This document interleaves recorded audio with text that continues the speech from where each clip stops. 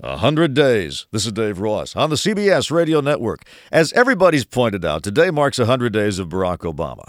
But what no one mentions is that it's also 100 days for Barack Obama's critics.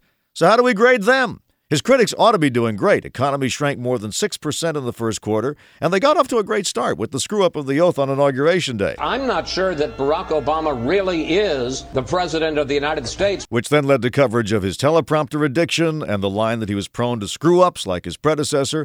And they seemed to score points when they dubbed his stimulus bill porculus and branded his health care plan socialist. Big tea parties broke out. We're here to stop Barack Obama's socialist revolution. And now the latest attack, that he deliberately exaggerated the swine flu outbreak. Tony Perkins of the Family Research Council issued a statement saying, quote, "Liberals are already scheming how they can use the health care scare to win the confirmation of pro-abortion extremist Governor Kathleen Sebelius." Although I bet even Tony Perkins is washing his hands more often.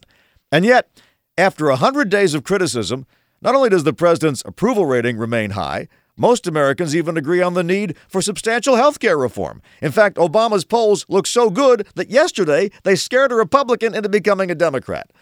So while Obama's grades during the first 100 days are definitely mixed, I'm afraid that based on the stubborn poll figures, his critics are headed for summer school. But cheer up. There's always the chance of a depression. Now this. This is Dave Ross on the CBS Radio Network.